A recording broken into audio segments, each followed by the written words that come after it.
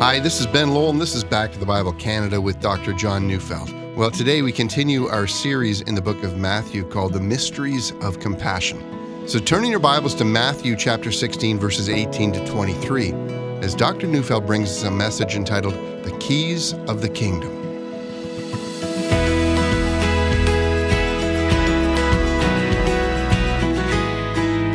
Here's a story I've heard several times. I don't think it's true. I wish it was. At any rate, so the story goes, a man was accepting tickets to get onto a train. So the lineup was long, and the ticketing process was making the line even longer, and, people were complaining and said he should just open the gate and let everyone in for free. Take care of the tickets another time. The ticketing agent refused to give in to those demands and checking the tickets as fast as he could, and finally someone shouted, "You're not very popular with this crowd." To which the agent pointed to the offices that were overlooking his ticketing gate. It had the offices of the management.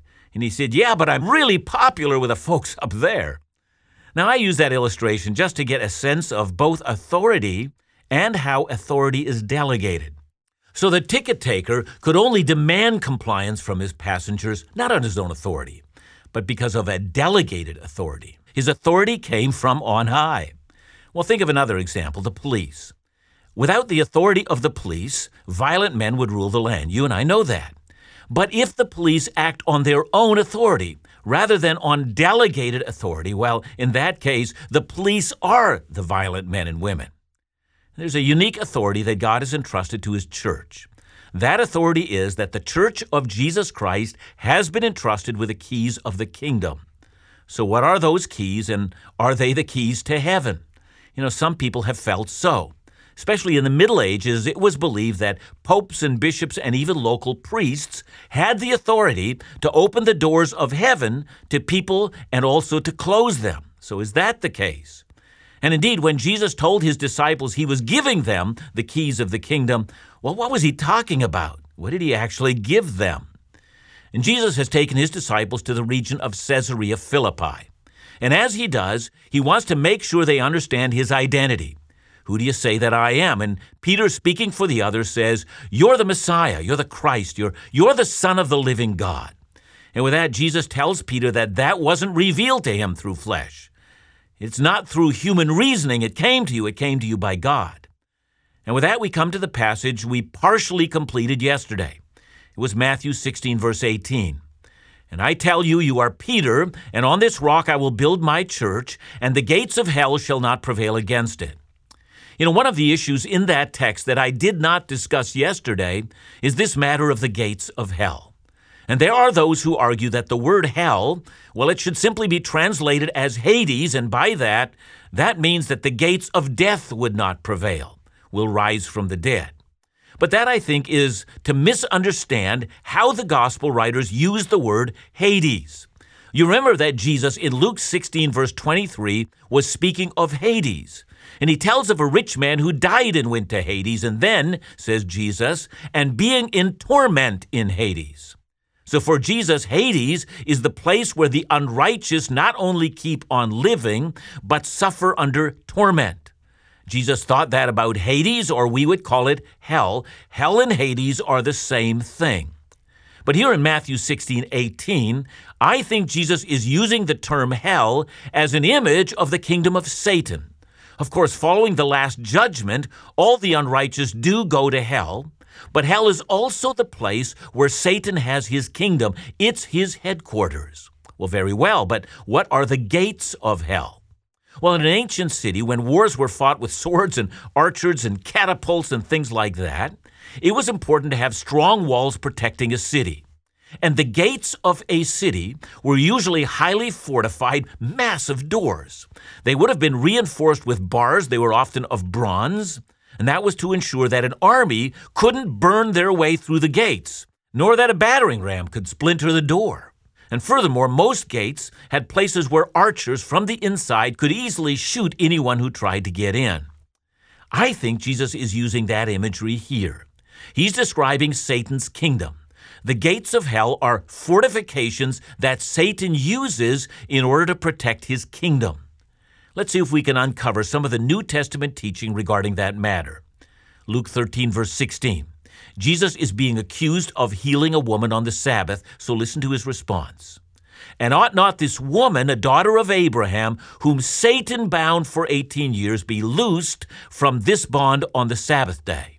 That's to say, Jesus believed and taught that some illnesses were a part of the kingdom of Satan. Now listen, illnesses are a part of the curse. As children of Adam, we were born into sin. With sin comes death, and sicknesses, well, they're a reminder that we're dying. We're all a part of the world of sin. But, says Jesus, Satan has a part in this. He not only tempted Adam to sin, but he also uses the consequences of sin, and he causes people to suffer. But he does more. Listen to how Paul instructs Timothy regarding people who are lost. I'm reading 2 Timothy 2:25-26. God may perhaps grant them repentance leading to a knowledge of the truth, and they may come to their senses and escape from the snare of the devil, after being captured by him to do his will. See, that's Satan's kingdom. He captures men and women. He makes them do his will. Or listen to how Paul describes our situation before we were in Christ. Ephesians 2:1-2. And you were dead in the trespasses and sins in which you once walked, following the course of this world, following the prince of the power of the air. And that's it. Satan has ensnared all the fallen sons and daughters of Adam to follow him in his designs. So we should assume then that the gates of hell must refer to the entrance of the kingdom of Satan's captives. So referring to the gates, just like an ancient city, the gates prevent the city of the evil one from being plundered or from being robbed. The gates ensure that Satan's victims remain his for all eternity. And I suppose the best analogy I could use is the analogy of the wall that used to run through the city of Berlin. The wall was there to ensure that the citizens of communist Germany could never escape.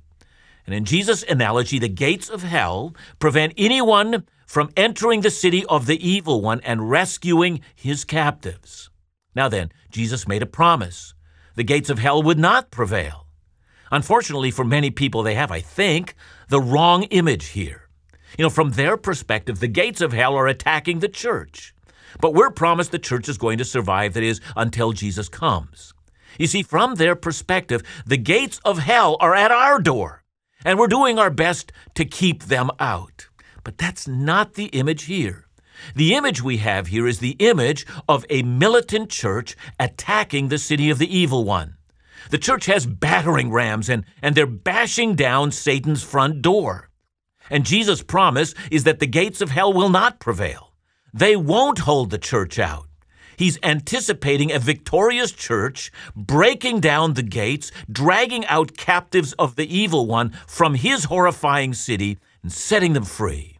So imagine now the setting of Jesus' statement. He's taken his disciples to Caesarea Philippi. It's a city that has numerous temples built into the cliffs.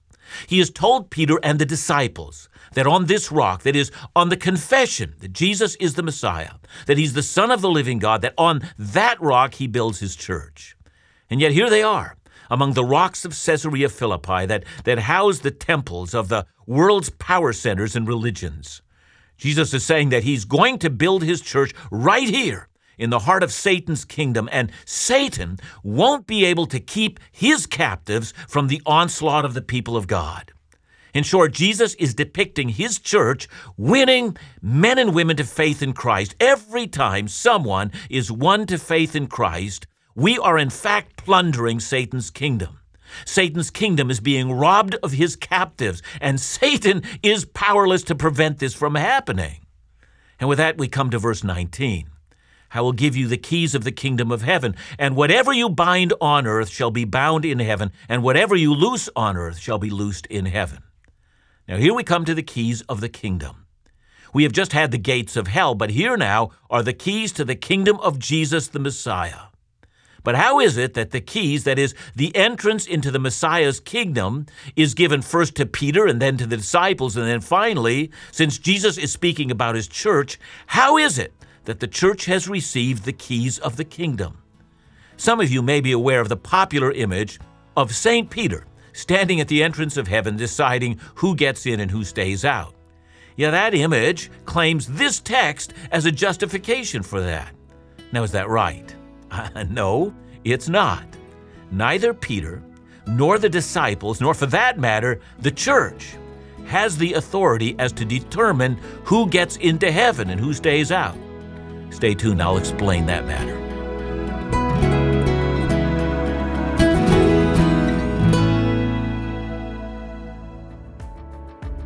Truth in Life Today has been a wonderful journey of ministry. So many thoughtful, insightful guests shedding light on challenging topics of Christian life. While now in 2020, we look forward to continuing Truth in Life Today, but with a renewed purpose. This year, Truth in Life Today is becoming more personal, more interactive. Truth in Life Today videos, both archived and current, will be easily accessible through our Back to the Bible Canada YouTube channel or at truthinlifetoday.com. How is it more personal, more interactive? Well, each episode will be designed around your personal Bible study or small group study with Dr. John Neufeld leading the way. And every episode will provide you with study notes available through truthinlifetoday.com. So join us as we launch a new generation of Truth in Life Today. For more information or to support this ministry, call us at 1-800-663-2425 or visit us at backtothebible.ca.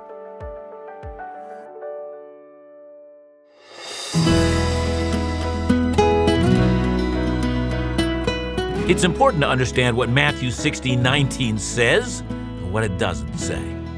Look at the part of the verse that says, "Whatever you bind on earth will be bound in heaven." So we want to discover what Jesus meant by binding and loosing. Well, we have to peek ahead all the way to chapter 18 and verse 18. There, binding and loosing refers to either refusing to offer someone forgiveness or granting them forgiveness. We either bind them over in their sin or we loose them from their sin by giving them forgiveness. And here we are helped a great deal by looking closely at the grammar in the sentence about binding and loosing. Whatever you bind on earth, says Jesus, shall be bound in heaven. Now that phrase, shall be bound in heaven, in the Greek, it's in the future perfect tense. Now, is that important? Yeah, that's very important. It's not as if the church goes around deciding who gets forgiven and who doesn't. The future perfect tense in this case should definitely be translated as follows. Whatever you bind on earth shall already have been bound in heaven, and then whatever you loose on earth shall already have been loosed in heaven. That is, God determines who's forgiven and who is not. The church can't act like a rogue police officer. The only authority the church has is a delegated authority. You see, that means the only people the church can forgive are those people whom God has already forgiven. Well, in practical fashion, how does that work? Well, I think in practical fashion, it comes from the Great Commission, found in the end of the book of Matthew. There, Jesus tells his disciples to go into all the world. They are to make disciples of men and women from every nation. And then Jesus tells them how to do that. They are to teach them everything that he has commanded them. And then he says, you are to baptize them in the name of the Father, the Son, and the Holy Spirit. So here's an important principle of baptism. Whenever anyone's baptized, the person baptizing, on behalf of the Church of Jesus, announces that this person is buried with Christ and raised again. We are announcing they are loosed from their sins, and that's essential. The church doesn't have the authority to baptize anyone. A person might want baptism, but none can be given until that person has confessed their sins and confessed Christ Jesus as Savior and Lord, and as Messiah, Son of God. And because of this, a great many churches, in order to be faithful, will vigorously interview all would-be baptismal candidates to see if their faith is genuine. That's because the church understands it has no authority to declare someone released from their sins unless it's already been done in heaven. Just like a police officer enforcing the laws of the state, so the church enforces the laws of the gospel. The basis is delegated authority. Now then, those are the keys of the kingdom. The church has been given a unique authority. We publicly announce what God has done in heaven. That's why baptism is so joyful and awe-inspiring. We're announcing that we have the keys to say, this person has been loosed from their sins, this person is accepted into the eternal kingdom of our Lord and Savior. Well, that's breathtaking, but Jesus is not done. Let's look at verses 20 and 21. Then he strictly charged his disciples to tell no one that he was the Christ. From that time, Jesus began to show his disciples that he must go to Jerusalem, suffer many things from the elders and chief priests and scribes, and be killed, and on the third day be raised. So please understand the context. Jesus has just affirmed that, I am the long-expected Messiah. I am the one who will rule the world, and I am the Son of God.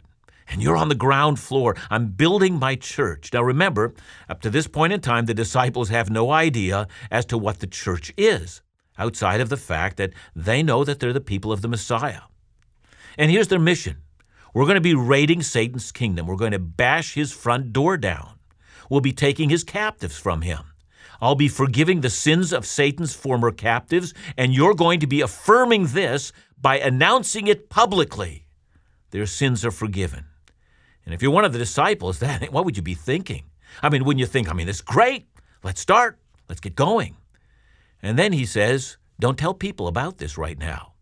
And when you think about it from Jesus' perspective, well, he's got a very good reason for commanding this. Already, John has told us in his gospel that, after Jesus fed the 5,000, the people had wanted to make Jesus king by force. There was more the disciples needed to know before they ran off half-cocked and told everyone that he was the Messiah. Well, what did they need to know? Well, they needed to know something that would hit them like a cold smack in the face. At this stage in his ministry, the Messiah would go to Jerusalem. There he would suffer greatly. The chief priests and the scribes, the key religious leaders in Jerusalem, they would succeed in putting him to death. And of course, a thorough study of the Old Testament, that would have revealed this. Isaiah 53, the suffering servant. It's a messianic passage. But for the disciples, at least here at this point in their apprenticeship, they could see nothing other than glory and victory and an expression of divine power that attended the people of Jesus. We're going to be smashing down the devil's front door. Let's grab the battering ram and let's get going. In today's terms, that's been called the doctrine of triumphalism. Triumphalism is the view that imagines that all the triumphs that we're going to have is going to happen right now. Let's punch the lights out of the devil. We're more than conquerors. We're victors. We're great warriors for Jesus who can stand against us. And then comes a harsh reality. We're going to knock out the devil, but now we find out that the devil can, after we've raided his kingdom, respond in very vicious ways. He can inflict horrible suffering on God's people. But in this, Jesus is going to take the lead. He's going to suffer first. He's going to die first. He's going to be buried, and then, great news, he will be raised on the third day. But of course, this resurrection on the third day, that wouldn't have been clear to the disciples. They didn't know if he was speaking metaphorically. But the thought of suffering, well, that they did understand. So we come to verses 22 and 23. And Peter took him aside and began to rebuke him, saying, "Far be it from you, Lord. This shall never happen to you." But he turned and said to Peter, "Get behind me, Satan. You are a hindrance to me, for you are not setting your mind on the things of God, but on the things of man." See, many Bible readers are shocked by this response. The word "but," the beginning of verse 23, that's key. The "but" in the Greek, it's a strong adversative. It's emphatic. Peter, you're dead wrong. And then Jesus turns and faces Peter eye to eye and says, "Go away, Satan." You got to think, the whirlwind of what was going on in Peter's mind. Just a few minutes ago, Jesus has said, "This has not been revealed to you by flesh and blood, but by my Father in heaven." That's great. I've been chosen by God to speak the truth. But now, Peter, you're again being influenced, but this time, you've become a mouthpiece for Satan. Well, why? Because back in Matthew 4, at the beginning of Jesus' public ministry, Satan had then come to Jesus and invited Jesus to worship him. And in response, Satan had said, "I'll give you all the kingdoms of this world." But Jesus knew that this was a great evil, not just because worshiping Satan is profoundly evil, and it is, but refusing the suffering of the cross, that also is a great evil. Jesus is saying, I can't build my church unless I have suffered and died for the sins of those whom I will redeem. Indeed, I will plunder Satan's kingdom through suffering and dying, and thereby providing atonement. See, here's a lesson about the keys of the kingdom. The Church of Jesus Christ gladly proclaims the gospel. It announces the kindness of God and the salvation from sin. We are entrusted with the keys of the kingdom. Whomever Christ saves, we announce gladly to the world. We are a part of Christ's shock troops, advancing like a mighty army, claiming men and women for Jesus. It's our divine calling. But make no mistake about it. Ours is not a triumphalistic calling. Ours is to rule in the way in which Jesus does in this hour. It comes through humility. It comes through suffering. It comes through loving Satan's captives. It comes at the cost of our own lives. It's not just Peter who has to learn that. We've all got to learn it. We who have been given the keys of the kingdom must know what kind of keys we hold, and we must also know the cost of holding those keys. In a sense, those keys are covered with blood, the blood of the righteous Son of God who was crucified for us. And then it is covered also by our own blood, for this is the cost of using these keys. John, thanks so much. Let me ask you a question, because I think it's something we all struggle with, putting the devil behind us, or what are those things that we do in our lives to ensure that we don't give him a foothold? Well, in Peter's case, clearly, he has not yet understood, first of all, what Jesus has taught. He's not understood the fullness of Scripture. Now, we don't blame him for that, but we recognize that's true. But, for us, if you want to recognize the work of the evil one who is attempting to tempt you in so many different ways, be more and more fluent in Scripture. Ben, after all these years of studying the Scripture, I still take the light every single morning, just simply opening my Bible and reading my section of Scripture for that day and saying, Lord, help me to understand. And it's amazing, after all these years, I don't know how many times I've read the Bible through, but I know this, I'm still discovering that I've either forgotten or I haven't seen what God has for me, and it helps me to understand where temptation is coming from. So the Scripture, prayer, fellowship with believers, all of these things, and continual asking of the Holy Spirit to come and renew our own hearts that we love the things of God. These keep the devil behind us. We ought to do all of those. Thanks so much, John. Remember to join us again tomorrow right here on Back to the Bible Canada, where we teach the Bible.